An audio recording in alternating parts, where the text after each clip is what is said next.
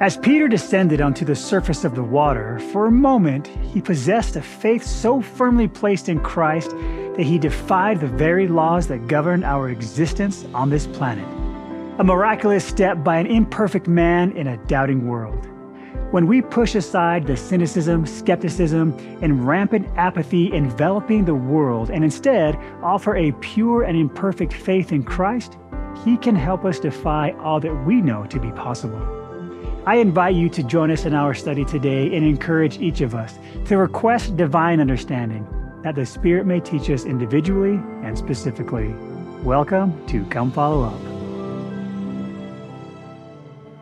Some of my biggest fears: heights. I hate/terrified of spiders and snakes, anything that's swirly and moves around the sidewalk. Terrifying. The dark sometimes. I have always had a fear of heights and stage fright. I have terrible stage fright. Honestly, my biggest fear overall is that I'm going to leave the world in a worse state than I came in. I want to make a positive impact, and the idea that I could be living in a way that's not is probably my biggest fear. Anything with change also scares me. So changing, moving, getting married, we just had our first kid 2 years ago, but that was terrifying. So anytime there's a big change, I'm terrified. When I put my faith in Jesus Christ, I realized that His way is the better way, because through Him there is no fear. He's taking care of everything already, and His plan and His way is always going to be with peace and love and the better way to go. He knows the end from the beginning. And where I have a very distinct vision for my life, He knows what's going to make me the happiest. And if I'm just willing to trust in Him and His timing, I'm going to lead a much happier life. Life can be terrifying, scary, and Christ has been a huge part of getting me through that. When I feel like I can't go any further, when I feel like I just can't do it, I'm not capable of doing it, that's when I really have to rely on Heavenly Father, and that's what gets me through anything that just doesn't seem possible. Welcome, everybody. My name is Ben Lomu, and I am your host.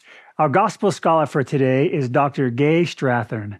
Dr. Strathern is an Associate Dean of Religious Education at BYU and has been a faculty member at the BYU Jerusalem Center. She has a PhD in religion with an emphasis on New Testament and Christian origins from Claremont Graduate University. She was born and raised in Redcliffe, Australia. Gay, welcome. Thank you. It's good to see you, Ben. And our special guest for today is Devin Graham. Devin is a filmmaker and YouTuber and creates epic content for global brands. His online persona is Devin Supertramp, but he's also known as a husband and father. Devin, so happy to have you here today. Thanks for having me. And we're also joined by our live studio audience. Thank you all for being here and joining us today. And to the viewers at home, thanks for joining us. Please join us for further discussion online through any of our social media platforms. Today, we've selected two topics to discuss that relate to passages found in Matthew chapter 14, Mark chapter 6, and John chapters 5 and 6. These topics and discussions support and build upon the Come Follow Me resource developed and published by the Church of Jesus Christ of Latter-day Saints.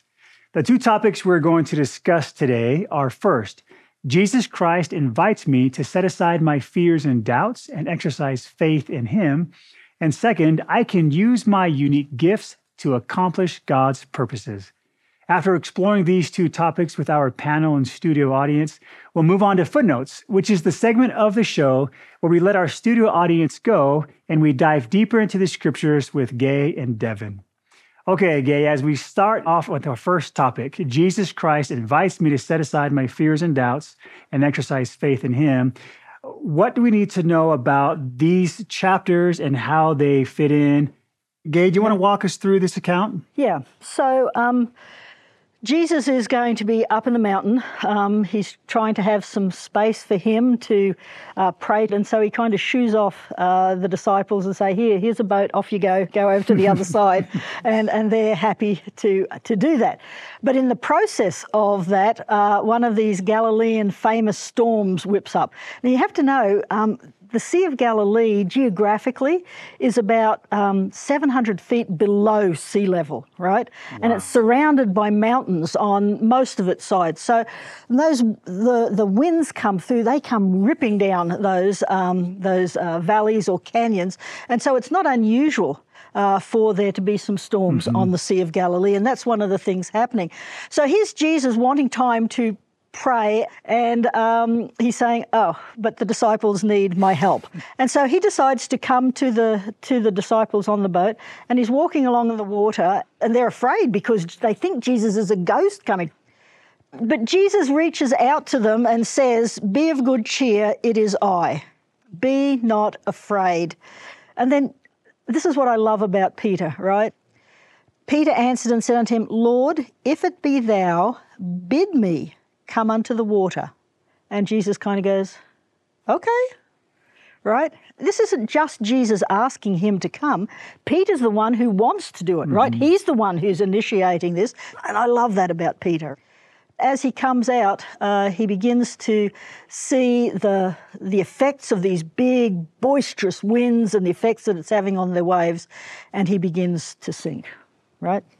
And it's in that context, verse 31, this beautiful verse, and behold, Jesus stretched forth his hand and caught him and said unto him, O thou of little faith, wherefore didst thou doubt? That's actually a theme in Matthew's gospel about the disciples being of little faith. Devin, I'd love to hear some of your experiences as you've gone on this path of pursuing your career that you love. What were some of the moments that you experienced of fighting through the fear of looking at the waves and actually stepping out into water? How did you get to that point where you could overcome and keep going? With my career, I make videos for YouTube, so it's a little different than your normal 9 to 5. And it's a lot of working with big companies. And one of the big companies that reached out to me was a big alcohol company. You know, like we have this huge budget, and this is a time when I was like struggling financially. And like, we would love to hire you to do this big commercial. And for me, I'm like, well, that's not the standards that I have. I decided, okay, I'm just gonna take that step of faith, and I'm gonna do what I know is right, that I've been taught my whole life, and I turned that down. And it's like, it sounds so easy, but it's not so easy. But from that opportunity, so many other bigger opportunities have happened. Disney hired us to do a big project, and one of the things was, have you ever worked with an alcoholic company? Because if you have, you can't do a project for us on this. So it's just cool, like, by facing what you know is right, by doing that, other opportunities happen. And I've seen that firsthand with my own life. Howard W. Hunter has a wonderful quote talking about the importance of keeping that gaze on Christ. He said, Peter sprang over the vessel's side and into the troubled waves. And while his eyes were fixed upon the Lord, the wind might toss his hair and the spray might drench his robes, but all was well. Only when with wavering faith he removed his glance from the master to look at the furious waves and the black gulf beneath him, only then did he begin to sink. Based off of that quote, what are some of the things that you do to keep focused on Christ and not be distracted by some of the waves or the dark gulf beneath you? Riley. As silly as this may sound, it is 100% those primary answers. I have noticed in my life, it's incredibly easy for me to feel discouraged and distracted and easily put off the path when I am not saying my prayers every morning, when I'm not saying my prayers every night, when I'm not having a prayer in my heart, when I'm not going to the temple. Those things are true salvation for me. They keep me on the path, because otherwise I would be incredibly lost. And Riley, what is the role of the Holy Ghost in your life when it comes to remembering and following through to do those small little things? So I actually felt like one of the spiritual gifts I received later in life was I was able to look back and see how Heavenly Father had his hand in my life every step of the way. My life got really, really hard. Excuse me. And it reminded me of that quote that Peter said, Lord, save me. And that's how I felt. I was crying out for that help and knowing that I was getting that constant comfort. And months later, after I went through this horrible experience and this hard time, I was able to see that Heavenly Father was with me every step of the way, and the Holy Ghost was present in my life and keeping people in my life to keep me safe and protected. Thanks for sharing that with us, Riley, and for being so willing to open yourself up. Gabe, these fears that we talk about, the waves that come crashing in, how am I going to provide for my family? Am I ever going to get another job if I turn this one down? What are some of the things that we can learn from Peter removing his gaze from what really mattered on the Savior and giving in to those fears momentarily?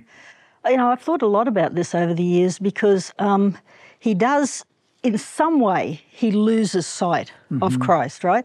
So I'm not sure that the text tells us whether that's because he was looking and chose to look that way, because he saw the waves. Whatever that was, he knew that the Saviour was there. And so he reaches out and he has this wonderful phrase where he says, he cries out saying, "Lord, save me." So it's a faith here that's coming on. But the language he uses here is really interesting because he's not saying, "Rabbi, save me," or "Teacher, save me." He's using this word Lord, which in the New Testament often has a reference to God, right? So he's seeing Jesus as God. And when he says, "save me," this word here it can mean save me from physical danger, but it also has this idea of saving me from transcendental danger, salvation, those kinds of things. It's the same word. And so Matthew here is kind of giving us this sense of, yes, there's a physical danger that's being, but there's a spiritual danger that all of us experience at some times, whether it's because we've got distracted or whether it's because the world and mortal life has blocked us from seeing the Saviour. Somehow we've got to cry out to him so that he can bring us the salvation, the safety that we need. It's a real thing, to go through some of these trials that we see Peter. He's on the water. Those waves, it can be so real at times as they crash in. We had a question come in from one of our viewers, and I'd love to get some of your thoughts on how we can help answer this question. My name is Lily Bradford, and I live in Colorado Springs, Colorado. My question is, what can I do to improve my faith when I find myself doubting my Heavenly Father? Okay, we're going to start with Devin. Oh, the pressure's on. Yeah, how can we help Lily answer this question? Yeah, and I'm instantly thinking of that age too, because even the older you get, I feel doubt always comes in and goes. It's kind of like a little wave. And it's like the whole thing with Alma 32 in the Book of Mormon, where if your faith is lacking, your faith is struggling, it's about taking that seed of faith, the little thing you have, and planting it and keep on doing what you know is right and see what happens from that. And I know for me, there's a lot of times where I question certain things with the church and I'm okay, I'm gonna live this principle that was just taught. Oh, I do feel peace. My marriage is great. Okay, there's something here. So just by continuing to live the gospel, I think you can see firsthand that it is true and that there's definitely something very special about that. I think part of it is that we've got to recognize the times when God is in our life. And sometimes it's easy to say, oh, well, that's just a coincidence. And so we miss many of the opportunities where God is reaching out to us with his hand. And so I like how we've been counseled to record our spiritual experiences so that we can remember. How often do we see that in the Book of Mormon? Remember, remember, remember. I'm hitting 60 this year, and my remembrance isn't very good anymore at all. So how am I going to have it so that I can look back and remember those really, really small, sometimes others might see them as inconsequential, but had such a profound effect on me at that point in my life and acted as stepping stones for my growing faith. I still have questions, but I hold on to those moments in my life where I have felt powerfully the Spirit of God. And I hang on to them in those times when I'm in that valley and I can't really maybe see Christ through the waves and the troubles of life, but I have those memories and I have to hang on to them dearly. I think that's one of the reasons why the sacrament each week asks us to remember, so that we have those constant reminders. Devin, as you've pursued this career, what's some of the biggest fears that you've had to overcome, exercise faith to overcome, and what are some of the blessings that you've seen from it? Yeah, I have a very worldly job. I'm working with all these different people with a lot of different standards. So it's like wherever I go, I have to make sure that I'm still keeping the standards of the church, even if no one is watching me. I had this amazing opportunity to go to New Zealand. One of the wealthiest people in New Zealand flew me out there. And the girl Isaiah at the time, I brought her with me. And I was like, I want to make sure we stay in separate rooms so there's no funny business. And at the end, he was like, Devin, I noticed something different about you from everyone else. And he's like, you guys didn't swear. You guys weren't drinking and smoking. You guys stayed in separate rooms. Like, that's all very different. And I'm not used to that. And he's like, that's exactly what I want my kids to have. Wow. He noticed that because I was living the standards, what I knew was true, it had an effect on him, and he wanted to know what made us different. So firsthand, like living the gospel, I got to see the blessings from it. Yeah. That's great. Thank you so much for sharing those experiences. And Gay, thank you as well as we talk about this first topic of exercising faith, overcoming our fears, and the growth that comes from that. And for the audience, thank you so much for sharing your experiences with us as well. And for you at home, what helps you put aside your fears and doubts as you strive to exercise faith in Christ? Share with us on Facebook and Instagram. One talent or gift, I guess, that I feel like I've received that feels pretty unique is I feel like spiritually, I was given the gift of being able to see Heavenly Father's hand in my life after going through trials. And I feel like that's really blessed me to be able to go through trials with grace and understand that there will be an end and that I can help others to help them understand that even though it might feel awful and hard right now, you're going to come out of it and you're going to become better for it. There's going to be something that you will have learned that will make you a better person. A unique talent that I found later on in life is that I am a teacher. I graduated as a civil environmental engineer, did structural engineering for 7 years, and now I teach 3rd grade. And I absolutely love it. I do have a gift of being able to fix things and build things with my hands. I work really well with my hands. But more recently, I feel like I've found a new talent in just being able to speak and talk through difficult times and difficult situations and lead people through difficult times. A gift or talent that I'm trying to develop is patience. I need to be more patient. Honestly, the one talent I truly wish I had was patience. That is my biggest fallback. I teach very young kids, and just every single day I'm praying for that. Please just let me be patient. So that would be it. Our second topic for today is I can use my unique gifts to accomplish God's purposes. Gay, what can we learn from you about the scriptures in relation to this next topic? Okay. Well, the focus here is going to be the feeding of the 5,000. This is an important story because it's one of the very few that are found in all 4 of the Gospels. The initial thing was that Jesus is doing miracles for them, right? He's spending the day doing the miracles. But at the end of the day, they're out in the wilderness, there's not a place to go. And so knowing that they're going to be hungry, Jesus is going to do something that he would not do for himself. Remember in the temptations, he had been fasting for 40 days and 40 nights, and Satan comes and he tempts him and saying, here's bread, turn this stone into bread. And he says, yeah, no, I'm not going to do that. So he's not going to use that power for himself, but he has absolutely no problem using that power to bless the lives of this 5,000. In verse 19, and he commanded the multitude to sit down on the grass. And he takes the fishes, he blessed it, he brake it, and he gave. That's sacramental language, right? And the fact that it's fish and bread instead of we have water and bread doesn't make... The early Christians, this was part of their sacramental emblems, and this is the normal food for a Palestinian diet, a Galilean diet in that time.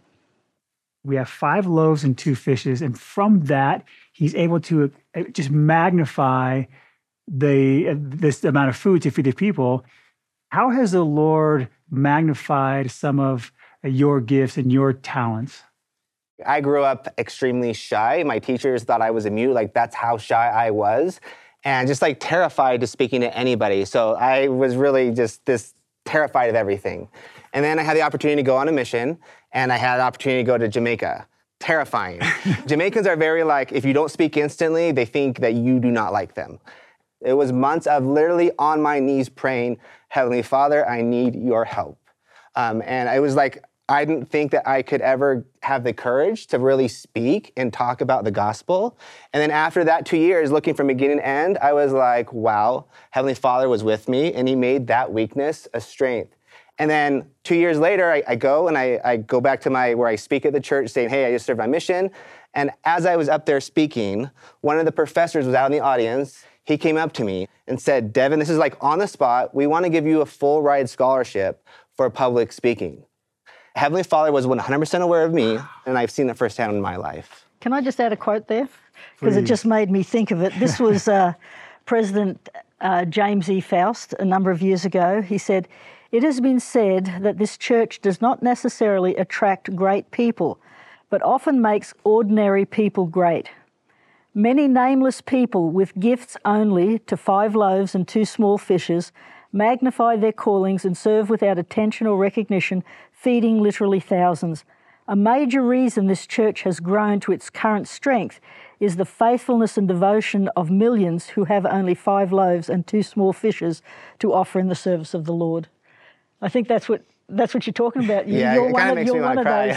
I know that's a powerful thing, because that's what's happening. Takes very, very imperfect people like us, but magnifies us in ways that we can be an instrument in his hands to help build the kingdom of God here on earth. I think one of the things I've realized, everyone has a different talent, a very unique talent to who you are. We don't necessarily know what those talents are, but as we exercise faith and try different things, we start to figure it out a little bit better. Oh, I'm actually okay at this. Yeah. Oh, I can become much better.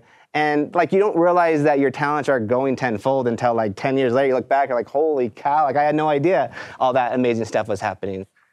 You know what's really neat is here we have, Devin Supertramp, who is literally millions of people have seen his content on YouTube. Yet when we talk about magnifying talents, he reverts back to his mission and sharing the gospel. Like, I love that that's the first thing that comes to your mind, is overcoming that in a gospel sense. And it wasn't, oh yeah, I used my gift and talents to create all this content. You brought a little bit of desire and faith, and look what the Lord is able to do with it. I'd love to hear some thoughts from the audience on how the Lord has magnified some of your efforts. Patrice. Yes, the Lord has magnified my efforts or my gifts by just simply helping me on my job. It's a simple job. You answer the phone, you get people, you just never know who you're going to get. But God has used me to speak or minister to them. I'm able to help people who are upset or angry or desperate or need something done. And I'm able to speak a word of just encouragement and love. They hear me and they just become calm. And people have said to me, gosh, I'm so glad I called. I was really upset and I'm okay now. And Patrice, how do you feel the Holy Ghost helps you not only know what to say, but also the person to whom you're speaking? How does it help them to feel of what you're saying and kind of calm them down, and so you can have a really good conversation? Just the fact of reassuring them and letting them know, hey, I'm here for you. I'm trying to assist you and help you. Continue, and I will do my best to, get to what you need or what you are trying to accomplish. And it clicks. And I just thank God for that. Hey, I need to get in contact with Patrice, because I can feel that just as she's talking. It's like, I need that. You can just feel that comfort and that calmness coming through as you're talking to us. I have another quote that I want to share that goes along with what we're talking about from Michelle Craig, as she talks about how, with similarly what we can do with what we give. She says, you and I can give what we have to Christ, and he will multiply our efforts. What you have to offer is more than enough, even with your human frailties and weaknesses, if you rely on the grace of God. Now, Devin, we talked about your missionary efforts and how the Lord is able to magnify that. You have a very unique career that allows you to use your gifts and your talents in a very special way. How do you feel the Lord has blessed you in those efforts, from the standpoint of focusing on your career and building content? How has he given you the gifts and magnified your strengths to further his work? I've always wanted to make movies. I was always really shy and always wanted to make movies. And I was able to overcome both of those where I can do what I love to do and I can work with the people I love to work with and tell the big stories that I've kind of always dreamed of working. And I found that as I live my standards, more and more opportunities happen from doing that. I had one example, like I was doing a big video with the NFL, and they gave me full access to feature all the NFL cheerleaders. So it was me in the NFL stadium. They all came out, and it wasn't the most modest outfits, even for cheerleaders. And they were like, sex is what sells with this industry. We want you to feature. And there was roughly about 60 beautiful women right in front of me, and they said they need to be the focus of the video. And this was going on my channel. And I think to myself, this is terrifying because I can't film this. Everyone here is very beautiful, but we want this video to hit the world. And in order to do that, modesty is a big thing, not just for me, but for the rest of the world. So we're gonna have everyone change, come back out, and we want everyone to see your faces. And they're like, okay, we can do that. I'm constantly thrown in situations like that, but it does get easier and easier.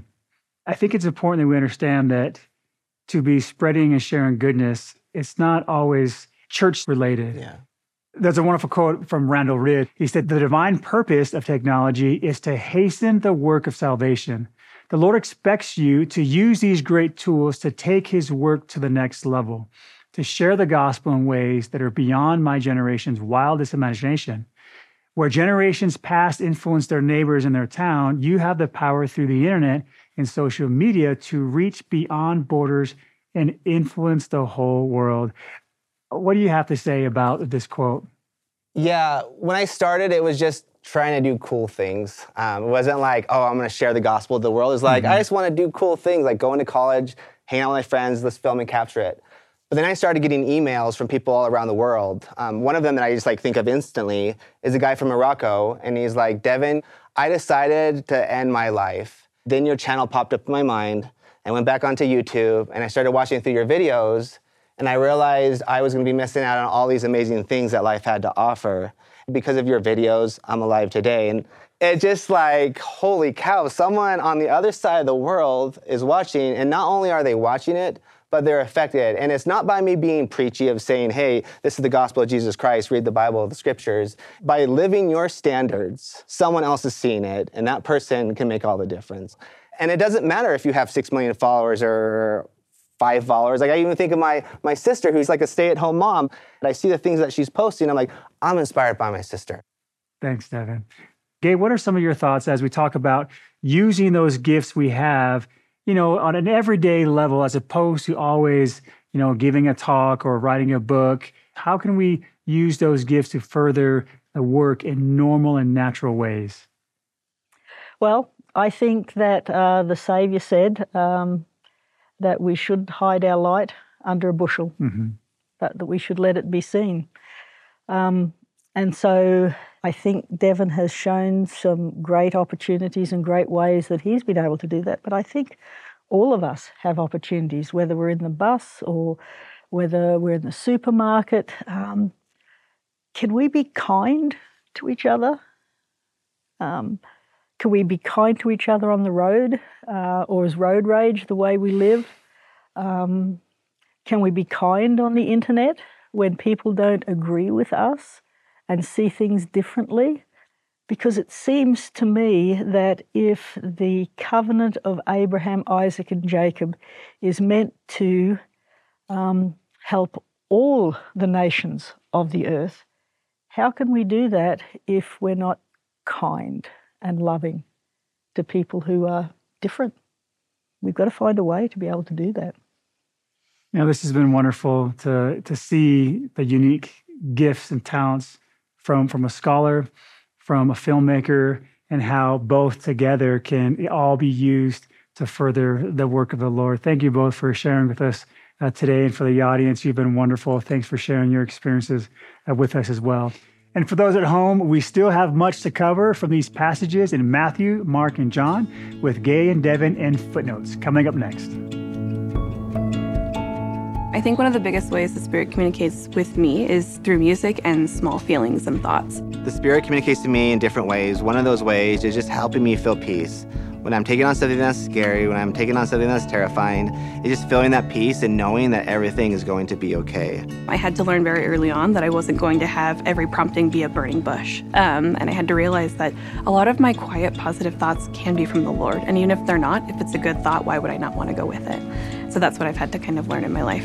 I feel like one of the ways that the Spirit communicates with me is through music, and I love especially the hymns that I think, especially during sacrament, that as I ponder the messages and the thoughts of the sacrament and of the week, they always encapsulate my feelings, and then it whispers to my heart, these things are true. This is what you need to work on. This is how you can improve. This is how much Heavenly Father loves you. Welcome to Come Follow Up Footnotes. We've dismissed our studio audience and are looking forward to building upon our previous discussions about Matthew chapter 14, Mark chapter 6, and John chapters 5 and 6 with Gay and Devin. Okay, before we get started, I've got to ask you, Devin. I love that you're wearing a hat. You got to give us a little bit of a history behind. It's kind of become your signature. Give us a little bit of history behind your hat. It is, yes. So 10 years ago when I started making videos on social media, I had a backwards hat. So the audience always expected this. So then if I didn't wear it, everyone's like, why aren't you wearing a hat? Okay. So it's kind of been my token as far as what people expect when they see me on camera, even off camera, this is what I'm wearing. So. And you were showing us a picture even when you got a fun wedding picture of you wearing your hat. So yeah, even on my wedding day, I didn't get married with my hat on it, but afterwards, like all the wedding photos, it's me wearing my hat with my wife. So it's just that kind of my token signature now. That's great. I love it. I'm glad to let you wear it today. I'm hoping that maybe it'll spill over. Maybe hopefully, a couple episodes I can work one in. Okay, well, let's jump right back into this. There's a lot that we discussed and a lot I still want to talk about. I want to revisit, if we can, Gay, and kind of get some of your thoughts on the feeding of the 5,000, maybe some things that we can dive a little deeper into. Okay. Well, as we mentioned earlier, the feeding of the 5,000 is one of the few that we have in all four Gospels. And John has some really unique and I think very powerful stuff that he adds to it. So if we turn to John 6, the first part of the chapter, he's just giving his version of the feeding, the miracle. And then the people, they're so impressed with this, according to John, that they want to take him by force and force him into being the king when he's not really interested in that yet. His time has not yet come. And so he departs and leaves. And then the multitudes, the next day, they're looking for him. Where is he? Where's he gone? I think they want more free food, right? Mm-hmm. And I don't think that that's a bad thing because these people lived subsistently, right? They worked one day so that they could have food the next day.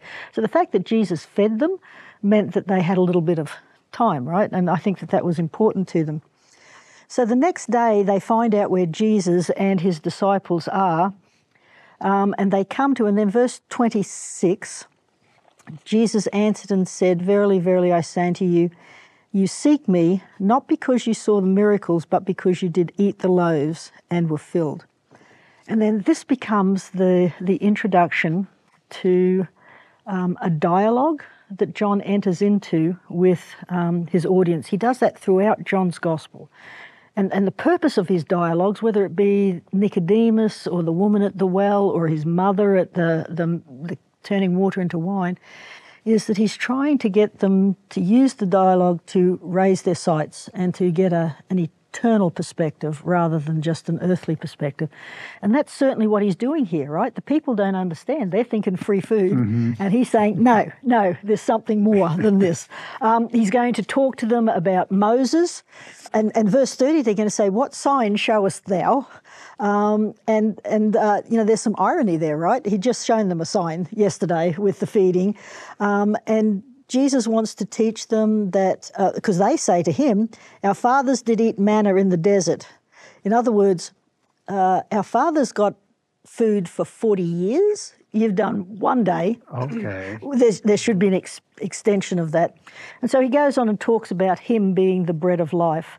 Really, really powerfully. But what I want to look at, though, is verses 51 through 56 in particular.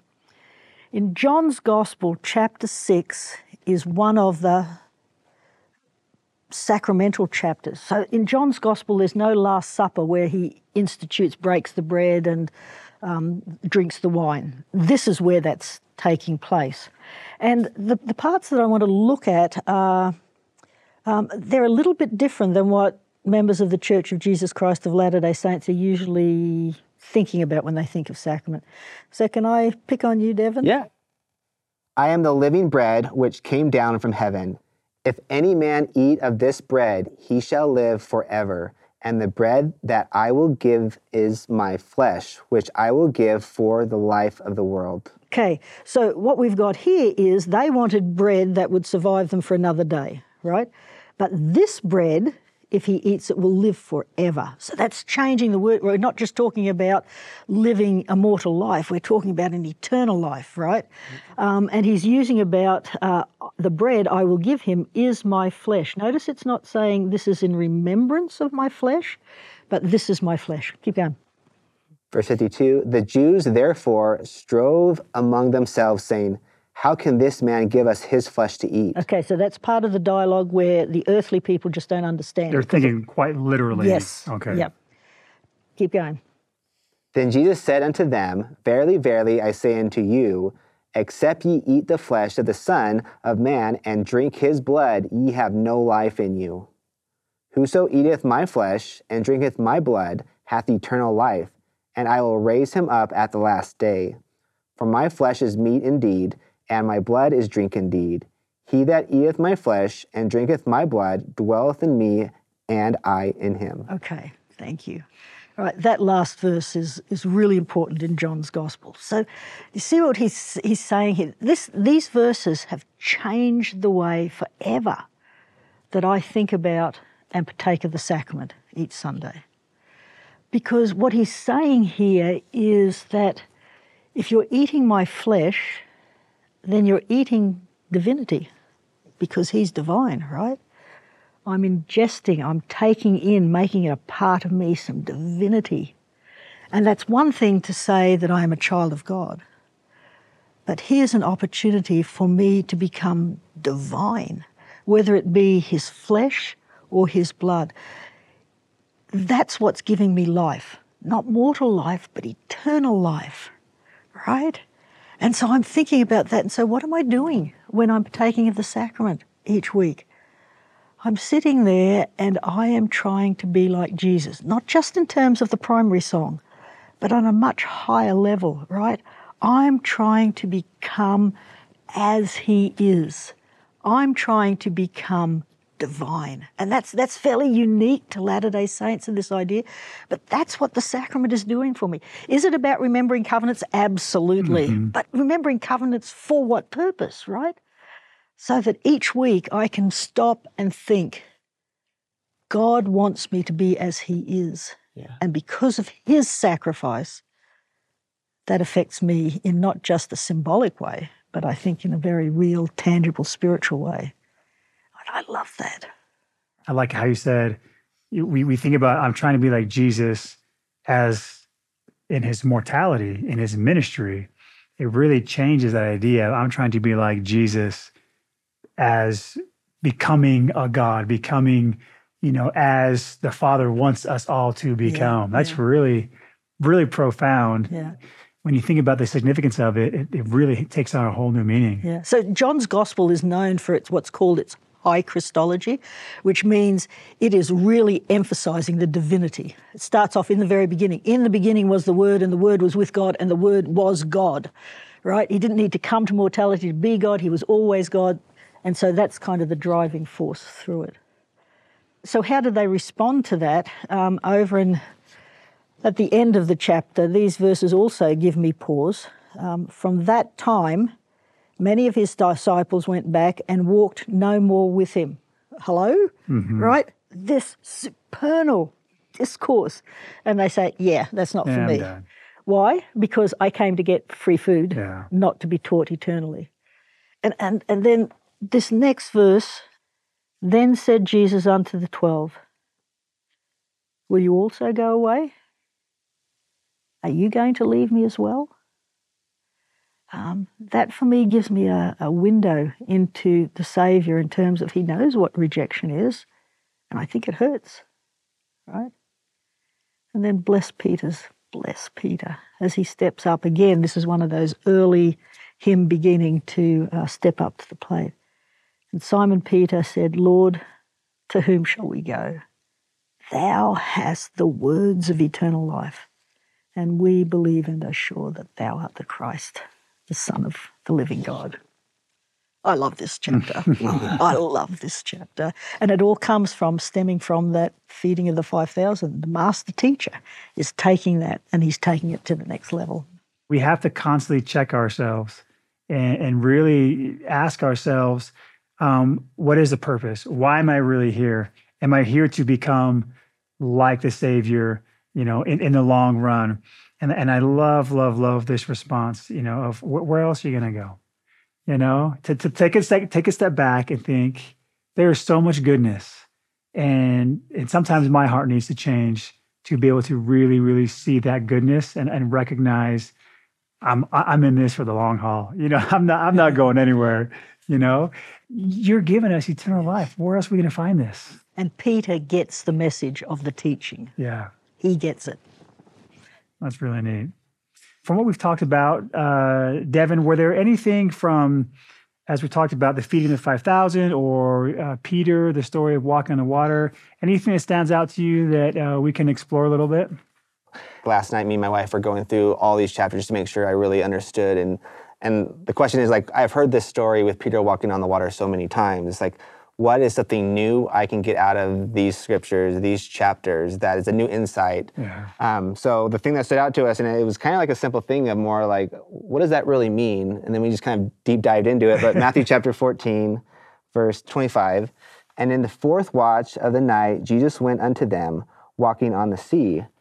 And we started diving into, what does the fourth watch mean? And we found out that the fourth watch in that time period is between 3 a.m. and 6 a.m. So it's the last watch when everything's kind of done. And then literally the end of the night, that's when Jesus came to help these people.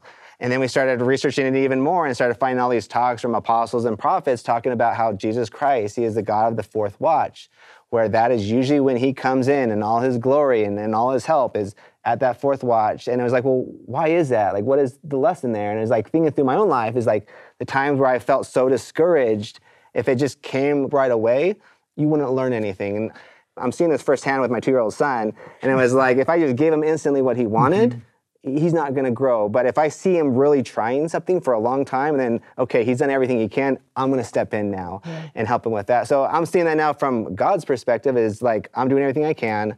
And then that's when Jesus Christ is going to come in on the fourth watch. And seeing it here as wow, that really is true. It's knowing that you feel discouraged, that's okay. It's all part of the growing process. Obviously, it's much harder when you're in the water drowning, but he's always there and he's going to help, especially when you need it the most. Yeah. And it takes a lot of faith to hang on into that fourth watch. Gabe, what sort of insights can you help us understand about the significance of the Savior coming in the fourth watch? Well, I think you've hit the nail on the head, right? I think about, I know in my life I would much prefer him come in the first watch. Absolutely, I would. But he does. That's why enduring to the end is important. That's why we don't walk away the first sign when things get difficult, right? We've got to hang in there because he sees the eternal perspective in ways that we don't. Joseph Smith is a perfect example of everything he went through, and how it was at the very, he suffered so many things. And then at that moment of, I don't want to say he was about to give up, but when he had exhausted, it feels like he had exhausted so much, is when, finally that hope where he really felt, okay, I can get through this. That realization that you've suffered a lot and I'm going to help you through this, but don't forget that somebody has suffered more, as we turn back our focus to the Savior and what he's trying to teach his apostles. And he himself, who suffered so much. And even at the last moment, he had to feel that absence of help, so he can truly understand when we are in those moments of despair, when we're lacking any hope, that he can succor and come to us and offer that hope that only He can provide. And my testimony is the strongest it's not because of the first watch. It's because I've gone through, I prayed, I pleaded with Heavenly Father for years, not seeing the results I wanted. But by the end, I'm so much better than if I were to get everything right away. Yeah. Like I wouldn't have the testimony I have now if it wasn't for that fourth watch. What are some things that we can learn from Peter crying out as he was, sinking, crying out for help to the right source in those times of need? Yeah, well, this is an image that we find all over the place in Isaiah, right? My hand is outstretched still. Mm-hmm. Sometimes that's used, my hand is outstretched still because there's going to be some punishment. Right. But sometimes it's there because I'm there to reach out and to lift you up. In the ancient world, one of the images that I like a lot is that you see a veil and there's a hand coming through the veil. Mm-hmm. And I think Paul is talking about that in Philippians. When Paul is talking about his trials and what's his experience since his conversion to the church. Brethren, I count not myself to have apprehended. Now, that word here is one way of translating, but it says, I haven't been grasped yet. He's been through a lot of trials, but he hasn't been grasped yet. And I immediately think of that image, right? That God is reaching through the veil with his hand outstretched, and that's all you see. But if I'm holding out my hand to you, Devin, what is your natural reaction to want to do? You want to grab it, right? And you grab it because then God can pull you into his presence and to be with him. And so that handshake is very important here for Paul here. I have not yet been grasped, but that's what I'm waiting for. And so when Peter's here and Jesus is reaching out to grasp him, Peter's still going to need to reach up and grasp him so that the Saviour can pull him unto him. And so there's some really wonderful imagery in that, I think. There's a part in here that one of my favorite parts of this account as we talk about Jesus and going to meet his disciples. It happens before, and we touched on this a little bit earlier with finding out about the death of John.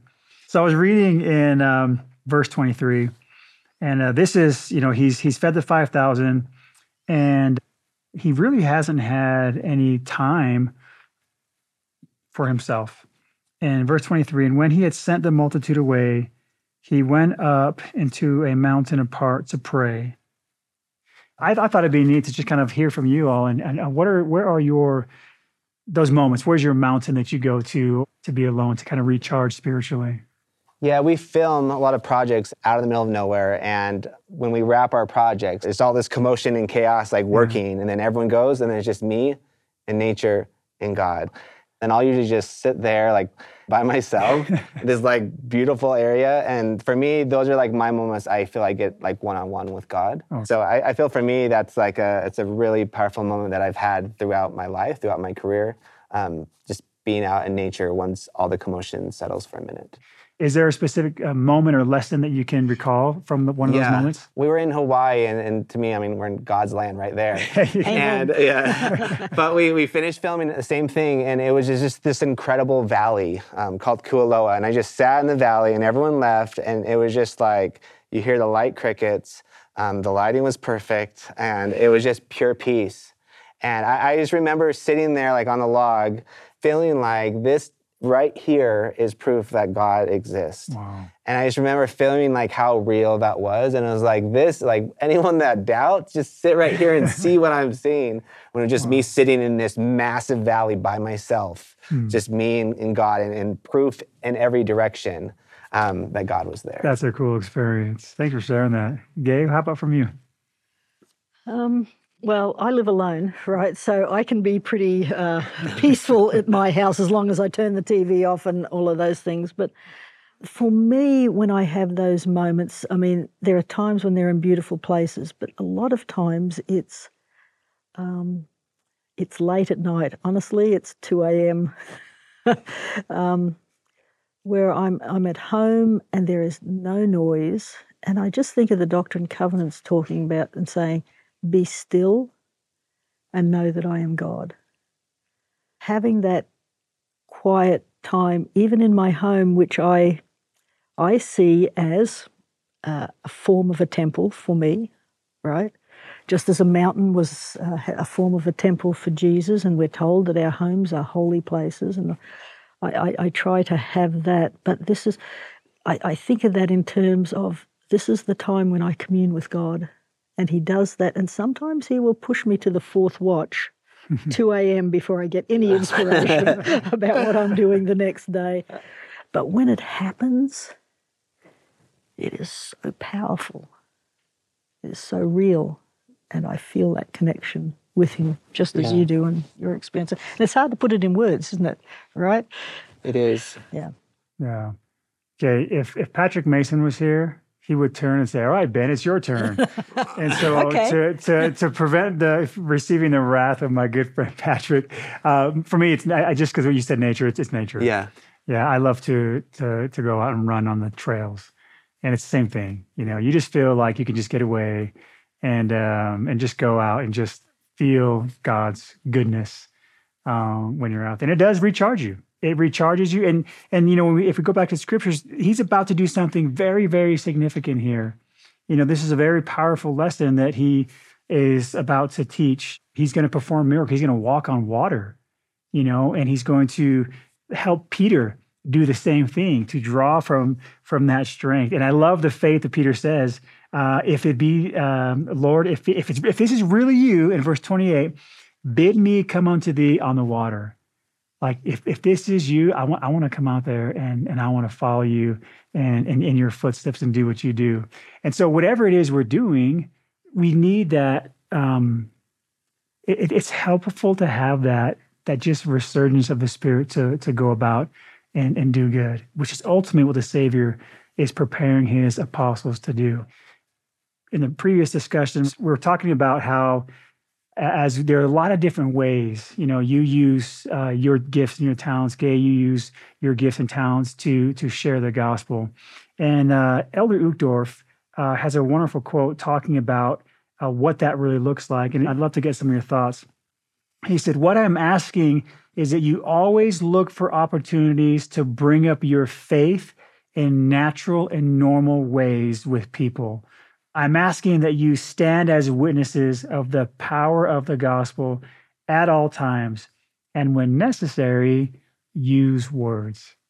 What do you think, Devin? What are some of your thoughts as, you know, being in that world about sharing the gospel in just normal ways? Yeah, I mean, for me, that quote means several different things, but the first thing is just like live the gospel, and then when the opportunity arises, and you'll know when the opportunity arises if you're living the gospel, I feel. Yeah. And that's when you have an opportunity to share what you know, and who knows what they're going to do. Right. I went to Nepal, and you have what's called like a local that helps take you around the locations. And like day 6 into it, they were like, "Have you heard of the TV show Meet the Mormons?" And the show, and I was like, "Yeah." we don't know them personally, but we know the show and everything. And there's like, "You guys act like Mormons." And they said, "We filmed a video for them." We took them around Nepal because I guess they did a whole section in Nepal. Yeah. And they could tell just because we were being happy.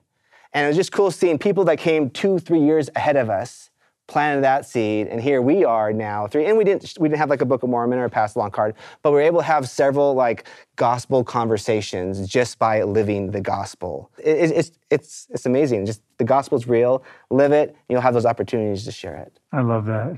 Thank you for sharing of your story, your experiences. You know, we've talked about overcoming our fears, you know, and using the gifts and the talents that God has given us to do good. And both of you are just great examples of that very thing. So thank you so much for giving of your time to be here with us today.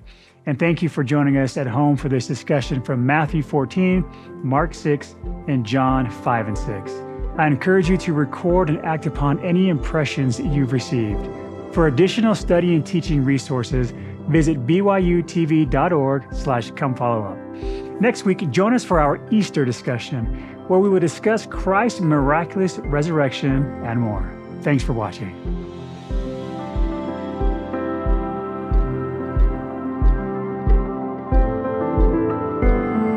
Come Follow Up is a production of BYU Broadcasting.